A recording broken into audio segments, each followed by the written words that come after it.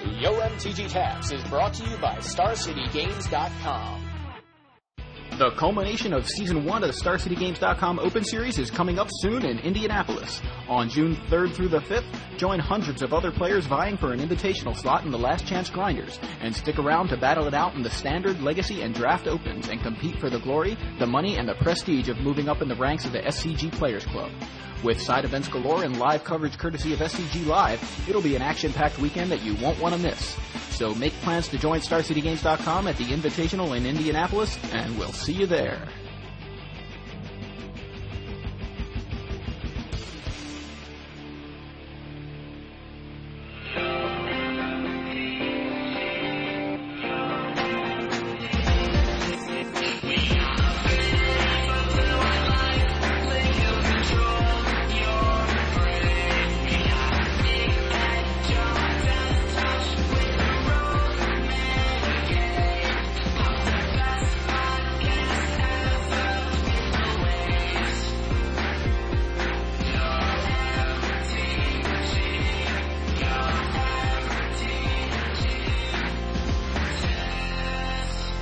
Hey everybody, and welcome to episode 66 of Yo MTG Taps.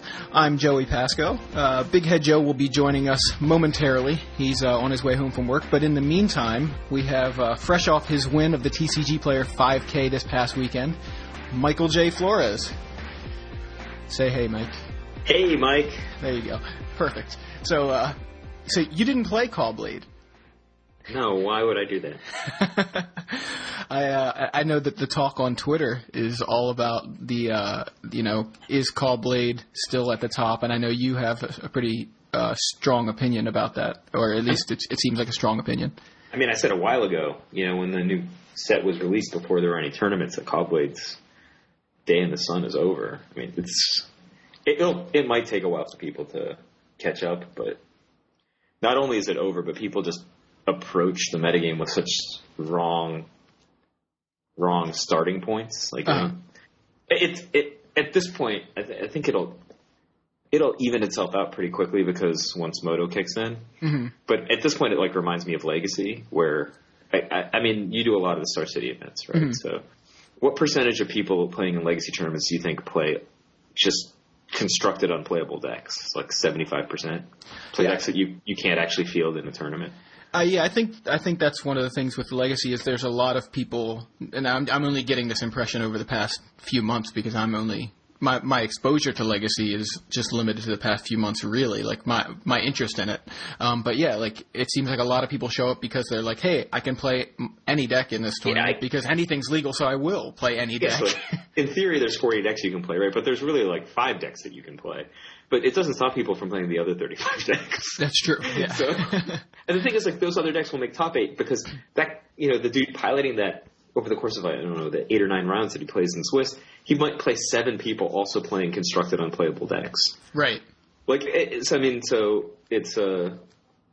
weird like that. So, and I'm not saying that Callblade's unplayable. It's my personal opinion is Callblade is the greatest standard deck of all time.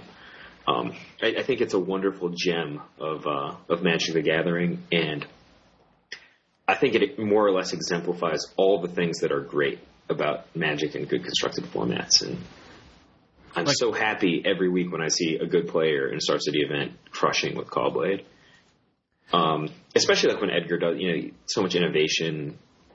But I mean, it's in my opinion no longer the runaway best deck in the format, nor even the best deck. So, just speaking of Edgar, that's actually who you played in the finals of the TCG Player 5K. Smashed. The Flores mirror. Well, not necessarily a mirror, but just an all Flores finals. All Flores finals we were on. Yeah, all day I was like, oh man, we're going to play the finals. And then that's how it happened. I was really looking forward to playing Edgar in the finals, and when we actually got paired, I was pleasantly surprised. And he was like, yo, split? And I was like, yeah, I mean, Edgar Flores offers the split to you going into the finals. Do you take?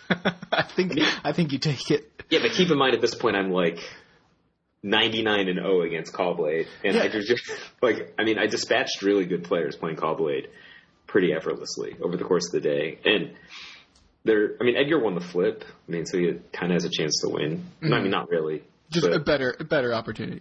If they lose the flip, they can't win. So, I mean, if they lose the flip and you keep your opening hand, like, and it has 5 or more cards in it, I think you win pretty close to 100% of the time game 1. I don't know.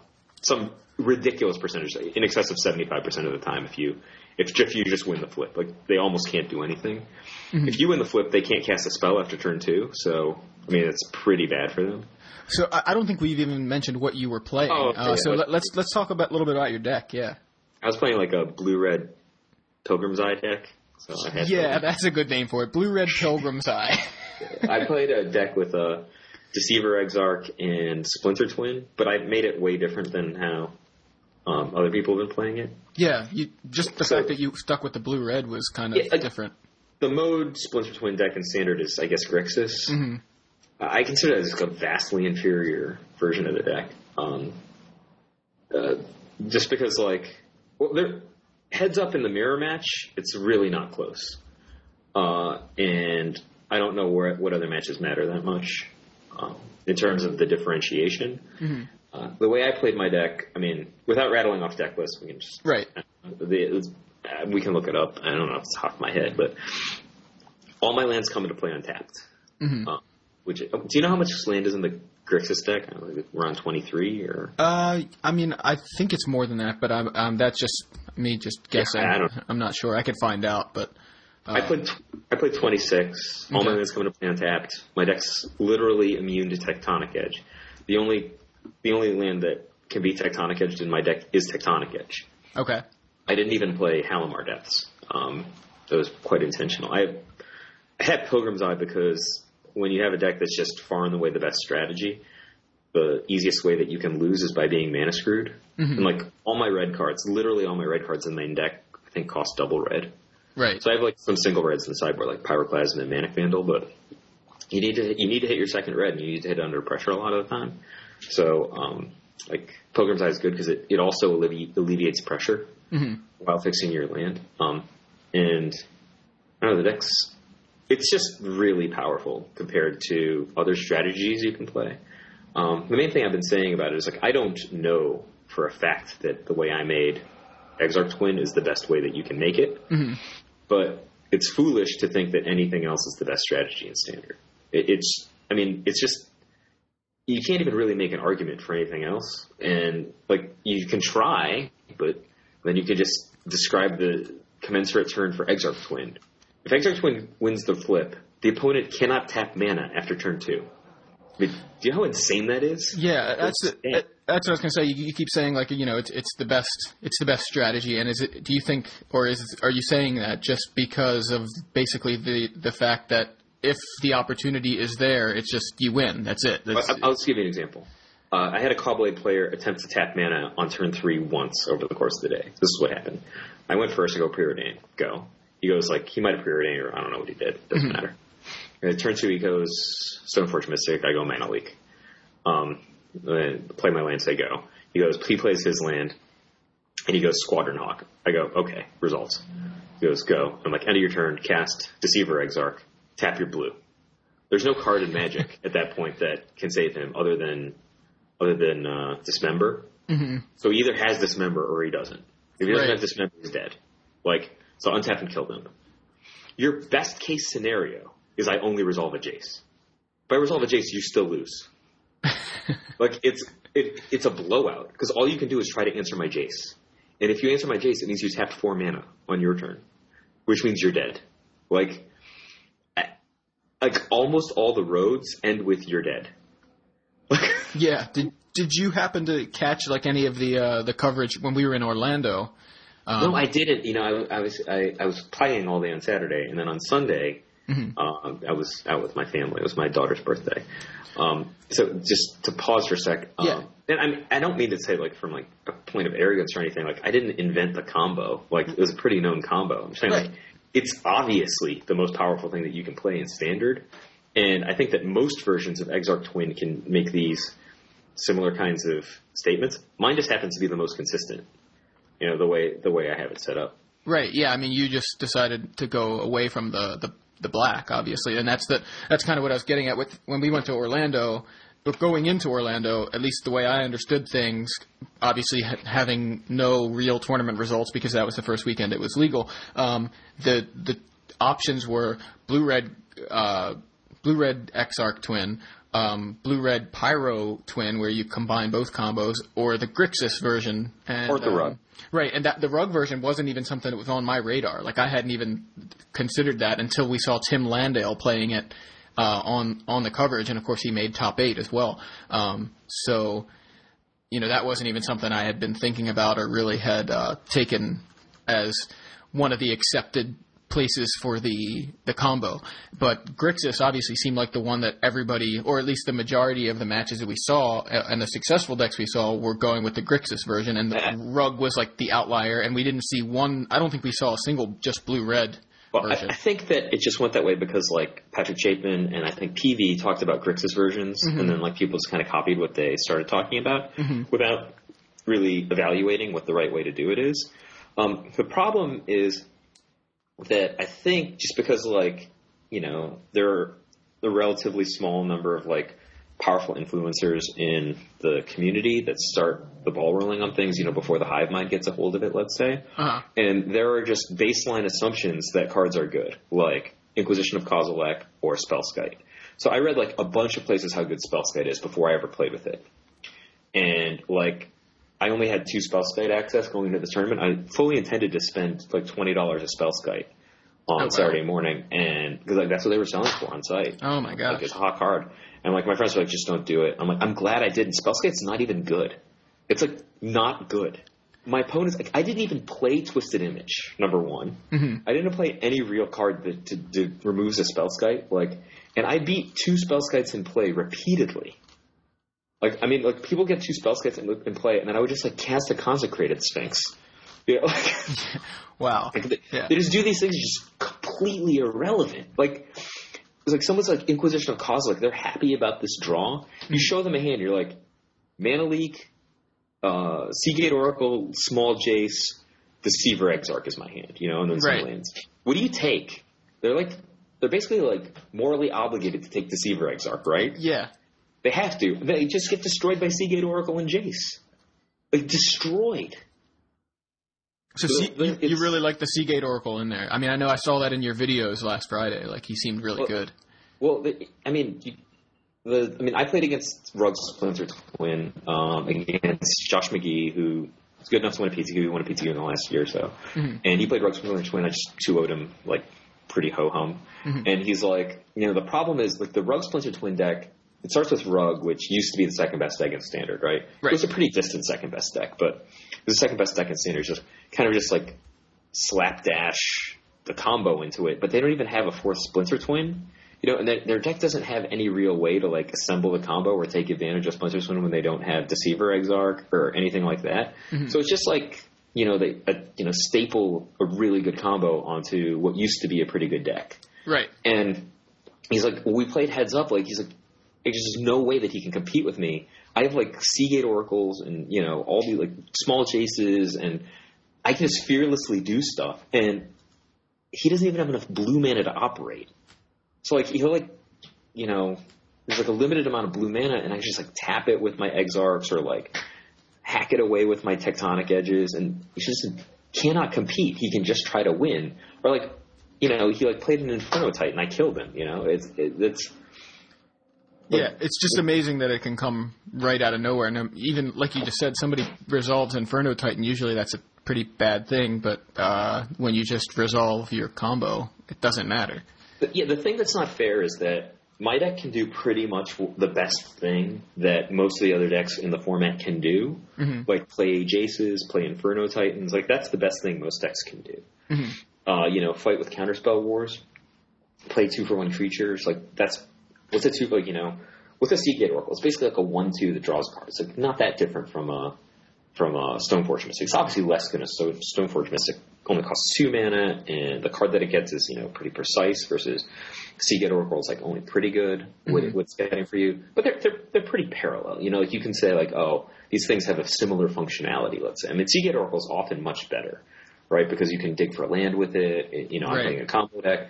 But like, pretty much my deck does very, very similar things to the best things that other decks in the format can do.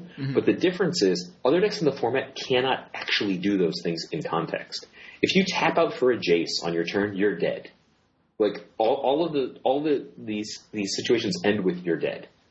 Because the Exarch Twin deck can do an infinite amount of damage in one turn.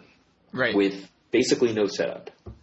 You just go Exarch, Splinter Twin, it's over. And there's relatively few ways that you can interact with it because at least the blue-red version that I developed is just such superior mana to all the rest of the decks in the format. Like, it out-manas every other deck. You know, like 26 lands, which may or may not be more than the amount that the opponent plays, but I certainly have more Seagate Oracles and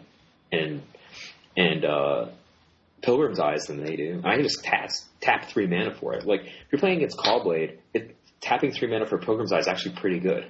It stops them from being able to attack you with no matter what sword they have equipped. And there's like ludicrous situations you can get into, just like Pilgrim's Eye plus Splinter Twin. They can't penetrate it without spending at least 4 mana on their own turn most of the time. And like that's a disaster for them. Right. It just imagine the situation you're in with Callblade. Like how much mana are you willing to devote to just getting past Pilgrim's Eye plus Splinter Twin? And that's not even like my strategy. And I'm just getting an extra land every turn, basically an extra card, stopping you from hitting me with your sword. And I have all my own mana open every single turn. Like, how many turns have to go by before you realize that you're in an inevitably dismal situation? And that's like one of the most ludicrously weak things that my deck can do. Yeah. I mean, did you just run the one of Pilgrim's Eye that was in? Yeah, I mean, you can't run too many Pilgrim's Eye. Right. I know. I don't know. This is the blue-red Pilgrim's Eye deck. My friend Brendan, who I think you've actually been talking to him on Twitter, he played the deck and he loved how well it played with just basically over the Grixis version, just because you couldn't get tech edged, and he feels like it's a really strong deck, much stronger than the Grixis version. I mean, just on the fundamentals, like the Grixis version, say you play you're on curve, you play your Exarch on turn 3. Your 4th land might be a Blackcleave Cliffs. Is that the name of it? Yeah. Or a Dark Slick Shores. You can't even kill them now. Like the strategy of the blue-red version is just better than the strategy of the Inquisition and Kozilek decks, because like their presumption is you use your discard to resolve your combo, right? Right. My presumption is I will get some sort of engine to get more cards and mana. I fundamentally have more mana than every other deck in the room, more or less. Because even like a Callblade deck that has like 27, 28 lands, a bunch of those lands come into play tapped, so they don't really count. A bunch of those lands only tap for colorless. The only ones that matter are the ones that tap for blue. So like they can have all the white producing lands they want. Don't care. They can have all the tech edges they want. They have no text. They can have all the Inkmoth Nexus they want. If they're tapping mana to attack you with an Inkmoth Nexus, you're celebrating. Yeah. You're like, yeah, you're going to attack me, sick. Right, like, it just gives you an opening to resolve the combo. You put the full 4 mana into animating that, putting the sword onto it, and tapping it for combat. Basically just conceded the game. So, like, you basically out-mana all your opponents because your land's all tapped for the colors you want, and they come into play untapped. And, you have Pilgrim's Eye and Seagate Oracle and Preordain, which are ensuring that you're hitting more land drops than your opponent for the most part. And the thing that's really strong is that, unlike, I think, almost any other deck in the format, you can start picking fights on your opponent's turn. So you can, like, just casting, like, a turn 6 Deceiver Exarch is a pretty common play that you'll make. So you just, like, let's play a game of Draw Go. Okay. And on turn 6, I'm going to cast a Deceiver Exarch. What's your play? You going to mana leak me? Yeah. I can pay. I know. You going to put 2 mana leaks on it? You lose the game if you do, by the way. You basically auto-lose to like a Consecrated Sphinx or an Inferno Titan if you do that. Or you just don't have a mana leak for my next Deceiver Exarch if that's the play you make. It's right. It's pretty insane, Yeah, that's a really interesting point. Just does he have another one? Should I mana leak this? I made one play. Like Brian was talking to me about it later. Like I was playing against Rob Cedar, who's multiple PTQ winner, always does consistently well in the New York area tournaments. I milked him down to 3 open lands. I had 7 lands in play, and I played Jace. He mana leaked me. I could have tapped to pay for it, and then he would have spell pierced my Jace probably. But I chose to let him mana leak my Jason. I just played the 8th land, which I did sandbagging, and then I played Splinter Twin on my Exarch, and he had Spell Pierce, and so I didn't win that turn. Right. I think I might have lost that game. I don't remember. But the net is, I got him down to 3. I put him in the spot that I wanted him to be in. He called me successfully. But for the most part, if your opponent is tapping lands on his own turn, pretty much always loses. Because you said your paradigm is just to like play a Jace or play a Seagate or multiple Seagate Oracles usually, and just get more stuff than they have. Yeah, I mean, for anybody who actually is interested in kind of seeing this or pseudo seeing it in action, I think your videos. I know you switched because obviously New Phyrexia isn't available on Moto yet. You were able to kind of fake it by running Pester Might in place of the Deceiver Exarch. Yeah. And so the videos in your article last Friday, it was really just entertaining to watch, how the deck played out, even without necessarily seeing the combo. Like the Splinter Twin on the Inferno Titan was pretty ridiculous. Yeah, so I made my deck like, if you just draw a Splinter Twin and you don't draw a Deceiver Exarch, most of the time it's pretty terrible for like the Grixis that can't do anything, right? But in the same spot, I'll just I was playing against Darkblade in the last round of the Swiss, and I just put Splinter, Into the World his 0-4 wall so that I could play Splinter Twin on my Manic Vandal, and he was just in the lockdown. I knew he had multiple Batter Skulls in his hand and a sword, just couldn't do anything. Like, I now have this engine in play that makes it so that his entire deck is invalidated. Yeah. And it's not even what my deck is supposed to do, Right. It's just kind of like a backup plan, if that. I mean, it's not, but it buys infinite time. Yeah. It's really, really powerful, flexible deck. And the thing is, even the things that aren't that good or don't seem to be that good are way better than what the opponent can do. Just think about it in context. You're playing against Cawblade, and let's say they've got their Hawks, and they have a Sword of Feast and Famine or a Batter Skull. They cannot get through Pilgrim's Eye plus Splinter Twin. The only way they can get through is by tapping a massive amount of mana on their turn, which is probably going to result in their death.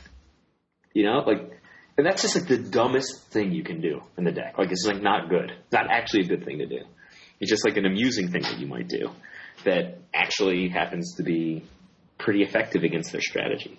But I got multiple times. I got Manic Vandal plus Splinter Twin, and it's absurd against the decks with 0-4s and a bunch of swords and whatever else artifacts they're playing.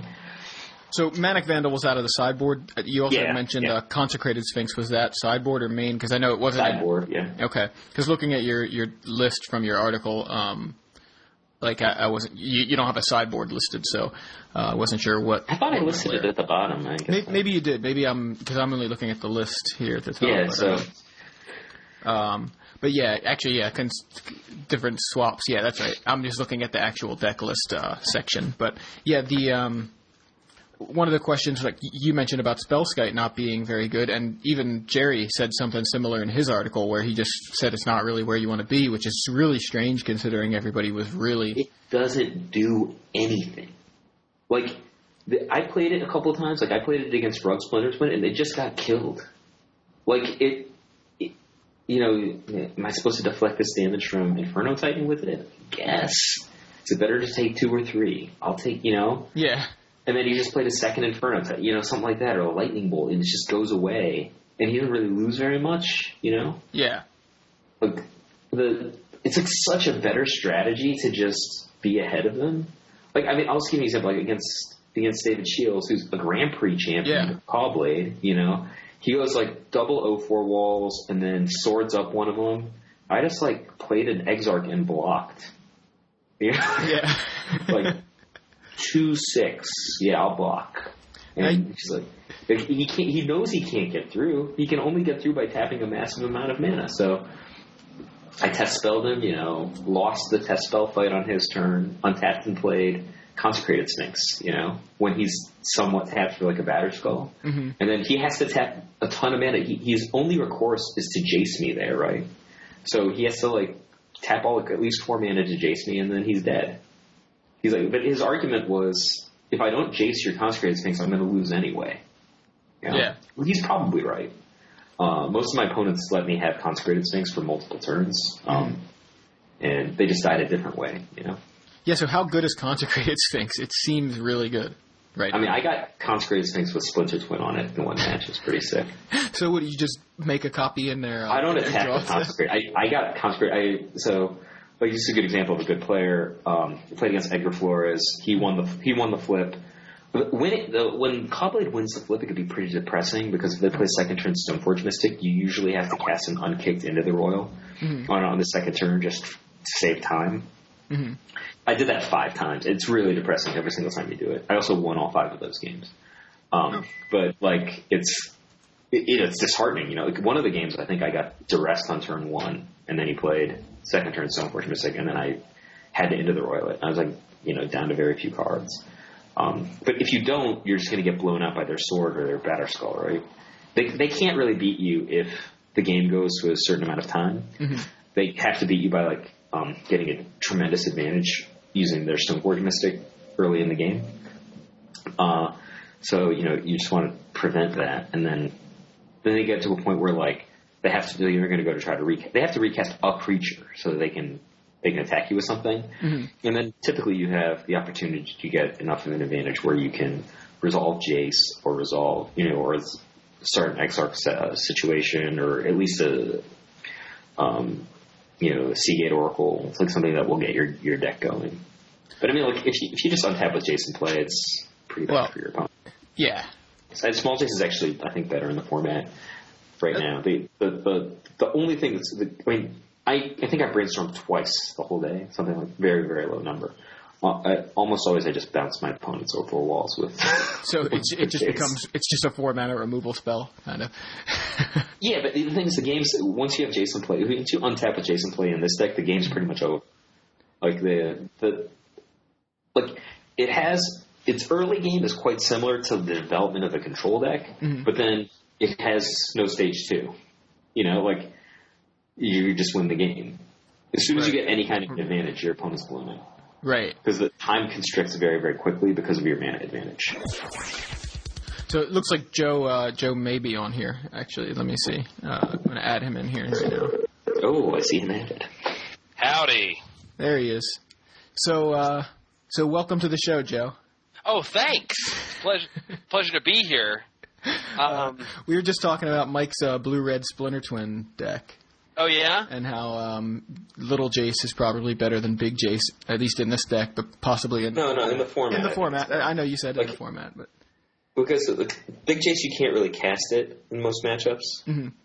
Like, Edgar cast it on turn 8, because his first spell was basically turn 8, because he didn't have enough initiative in the early game. Mm-hmm. So, you can't really cast a spell after turn 3, is the problem. You're just dead. Yeah, we saw him, like, in Orlando, we watched him in the Swifts play against a Grixis Twin deck, and he just, like you said, it was like he didn't want to tap mana after turn 2. It was just like, and he just sat there, couldn't tap mana, and then the guy just won. I can't even remember who he was playing against, but it was just, he didn't do anything. And actually, it may have been against the Rug version. I'm not even sure. But I guess he knew the combo was in there. Whatever it was, he was definitely fearing the combo, and didn't play. Just basically didn't play anything. Didn't advance his own board state at all, and that obviously can't win. But Joey, you can't. If you cast any spells after turn 2, you're dead. Right. That's the thing that it's not really up for debate. You only have let's say 4 mana on turn 4. If you cast a Jace, you're dead. How many rounds were in the tournament? 7 rounds. It was weird. There were actually 2 simultaneous tournaments. Okay. 7 round Swiss in each of the tournaments, cut to top 8, and then those top 8 played a single elimination 16-person tournament. Okay. The tournament I was in was fierce, and the top 16 overall was actually superb. So it was actually I'm going to do what I never do, and I'm going to pop over the TCG player and look up who was in the top 16. Oh, Mike is looking something up. Yeah, I know. I never do, but I just want to. I don't want to miss any of the really good players. So, like, there was myself, Edgar Flores, Reed Duke, Dave Shields, Jim Davis. You know who that is? He's multiple Grand Prix top 8s. Garfield, yep. Nate Pease. I think Nate Pease won a Star City Open. Yep. P-Naps, Gerard Fabiano, Christopher Levesque, who I played him in the round of 16. He was playing Grix's twin. He was the only person who took a game from me in the elimination rounds, actually. Matt Ferrando, and then Luis Neiman, who's we talk about him, Luis not Vargas, fairly often. It was actually a fierce top 16. Sounds like it. Yeah, this was my top 8 path. Round of 8, Dave Shields, Grand Prix champion. Yep. Round of 4, Reed Duke. Round of 2, Edgar freaking Flores. So that's pretty nuts. What? How many Callblade decks did you play? I mean, over the course of the day. Yeah. I had my life sheet. Round 1, I played Boros. I beat him 2-1. I beat him 2-1. Brian says it's only because I kept 3 loose hands, which was true. All 3 of my hands I kept were loose. Second round, I played against Darkblade, and that was an unintentional draw. So, I never play tested sideboarding, so I actually sideboarded wrong against Callblade / Darkblade for about half of the day, and so I won all my game ones, regardless if I won the flip or not. And then I fairly often lose game 2. So it was where he had surgical extraction. Is that the name of the new extirpate? Yep. So he extracted both my twins and my Deceiver Exarchs in game 2, so I decided that I would sideboard a really weird way, like with a lot of 1s, 2s, and 3s, to minimize the impact of surgical extraction. And what ended up happening was he extracted all my Into the Royals and all my Inferno Titans, but I just got him down to like 3. And so the board is like, he hit me multiple times with a Black Crusader carrying Sword of Body in Mind. So if you think about that, that's pretty insane, right? My deck is blue and red, and his guy has a pretty fast clock, multiple way clock that is immune to both blue and red. But I got out of it by, I don't remember if I Into the Royaled his sword, or I probably think I just Manic Vandaled it. But then I got him into a position, like I was going to die to poison or not die, right? And then I made him pick it up with Jace. So my board is like Jace, probably a Manic Vandal, something like that. And he has like maybe an 0-4 wall. It's like irrelevant. But I can just deal with it at any time because I have both Jace and a Manic Vandal, right? Which are both good against an 0-4 wall. Yeah. Or especially together. So, and then he's like a Crusader in his hand or something. He'd probably recast it. And he has like nothing. He has no cards, basically. He's extracted at this point Into the Royal and Inferno Titan, but he's way, way behind. I have like way more land. I have Jace the Mind Sculptor in play and online, and then I just randomly use Elixir of Immortality that I had in play. I wasn't under any pressure to die from life total. Like most of the pressure I was under was from poison. He was not going to get through. So I had like some 1/4s and stuff to block with. So and I think it was a bad play because I pushed 2 lands to the bottom of my deck. So it was actually just increasing the chances of drawing a bad card by using the elixir maybe. But there were like a lot of preordains and stuff in my graveyard I kind of want to get back. And my top card was Splinter Twin, and I already had an Exarch in play. And then he just, no cards, he like top decked and played a Gideon. So we were in extra turns, and so I also had Consecrated Sphinx in play at this point. So, I mean, I was just a million miles ahead. Right. So you had it, but didn't have the time.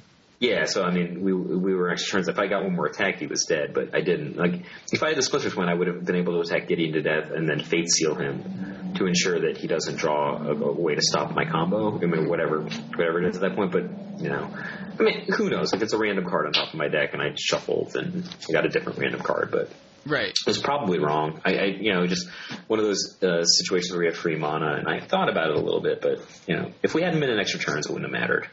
And looked like I was going to win anyway, right? So, yeah. It sounds like you're pretty set. So I actually lost round 3 to the Soul Sisters deck. Okay. We'll talk about that separately, but yeah, I mean, I think that so my friend Paul Jordan played the Exarch Twin on the PTQ the next day, and he also lost to the same dude playing Soul Sisters, and it's pretty comical because I don't know if that deck's actually viable, but yeah, it seems like I know Conley brought it on Saturday, or at least brought a version of it on Saturday to Kentucky. Yeah, Louisville. That's what I was trying to think of. I won through his infinite combo one game without even comboing him with Deceiver Exarch. Like, I got Basilisk Collar plus Inferno Titan, and he conceded with the presumption that I would deck him with Jace or Elixir of Immortality. He drew second turn, third turn, Sutured Priest all 3 games, and then he always had Brave the Elements. I drew, I think, 3 Pyroclasms over the 2 sideboarded games, and he had Brave the Elements each time I cast Pyroclasm. So it was just like hella annoying. I think if he only draws 1 Sutured Priest, I'm probably going to win. But I also made a play mistake, I think, in the 3rd game. But he had like weird cards. Like he had like the new Threaten. Like he threatened my Active Aggression. That one. Yeah, I won that game. Like that. I had Jason play, and then I didn't use Jace yet. So when he stole it, I just bounced my guy, so he couldn't kill me. Oh right. But yeah, so I lost to that white weenie deck on the round 3. Then I played Rug Splinter Twin, which I won. Blue White Cobblade, which I won. That was a really interesting match, actually. That's the match I got. I got Consecrated Sphinx with Splinter Twin on it. Right. It's pretty cool. So he had Gideon, and he kept making me attack Gideon. So I just kept making a token with my Consecrated Sphinx and attacking Gideon. It was really interesting. Like, he couldn't afford to execute my Consecrated Sphinx with Gideon because I had like 8 cards in hand on account of having Consecrated Sphinx in play, every single turn. So if he ever turns off Gideon to kill my Consecrated Sphinx, he's probably just going to die. Right. The combo is just going to kill him, right? Yeah, so instead he has to keep telling Consecrated Sphinx to Gideon. It's just miserable for him, right? Yeah, like everything you're mentioning, just in the whole conversation, I know before Joe even came on, like it just sounds like a lot of you can put people in a lot of awkward situations that entirely have almost nothing to do with whether the combo is on the table or even a piece of it's on the table. Like it seems like just the threat of it, and then the awkward things that they can, just the play Deceiver Exarch turn 6. What do you do like that? I like the question there. But the problem is most decks in the format can only interact with your deck with Mana Leak. The only card in their deck that can actually cast. Because, like, you cast, like, Deceiver Exarch or whatever, they might have to spend multiple Mana Leaks to stop it, depending on what turn you're on. Or, like, you could have a Pierce and win the fight. But then the problem is, it's not just that. But, like, if I pick a fight on your turn, and then I lose the fight, and I untap and play, let's say, Jace Beleren on my turn. If you Mana Leak Jace Beleren, that's 1 more Mana Leak that's not in your deck anymore. Right. That you can't fight me with. And the rest of your cards cannot protect you. Because what ends up happening is, I look at how many Mana Leaks you have in your graveyard, I can just cast an Inferno Titan, knowing that you can't interact with me. Right. And it resolves, and then, like, what are you going to do? Now spend 4 mana on your turn to kill my Inferno Titan? Because you're dead if you do. Like, that's a problem. So you end up losing to the Inferno Titan, or you end up losing to a Consecrated Sphinx. Like, the only card in your deck that you can cast is Mana Leak. Like, think about it like that. It's ridiculous, right? Yeah, it's what do you do? You cast a Jace, you're dead, You cast a Squadron Hawk on the 3rd turn, you're dead. So you played Callblade multiple times through the tournament, and I know. Oh yeah, so the next round I played against Blue White Callblade, I won that one. And I played against Darkblade, I won that one. And I played against Grixis Splinter Twin. He won game. I won the flip, and he won game 1. And then Dave Shields with Blue White Callblade, top 8. I won Reed Duke with Black Blue Control.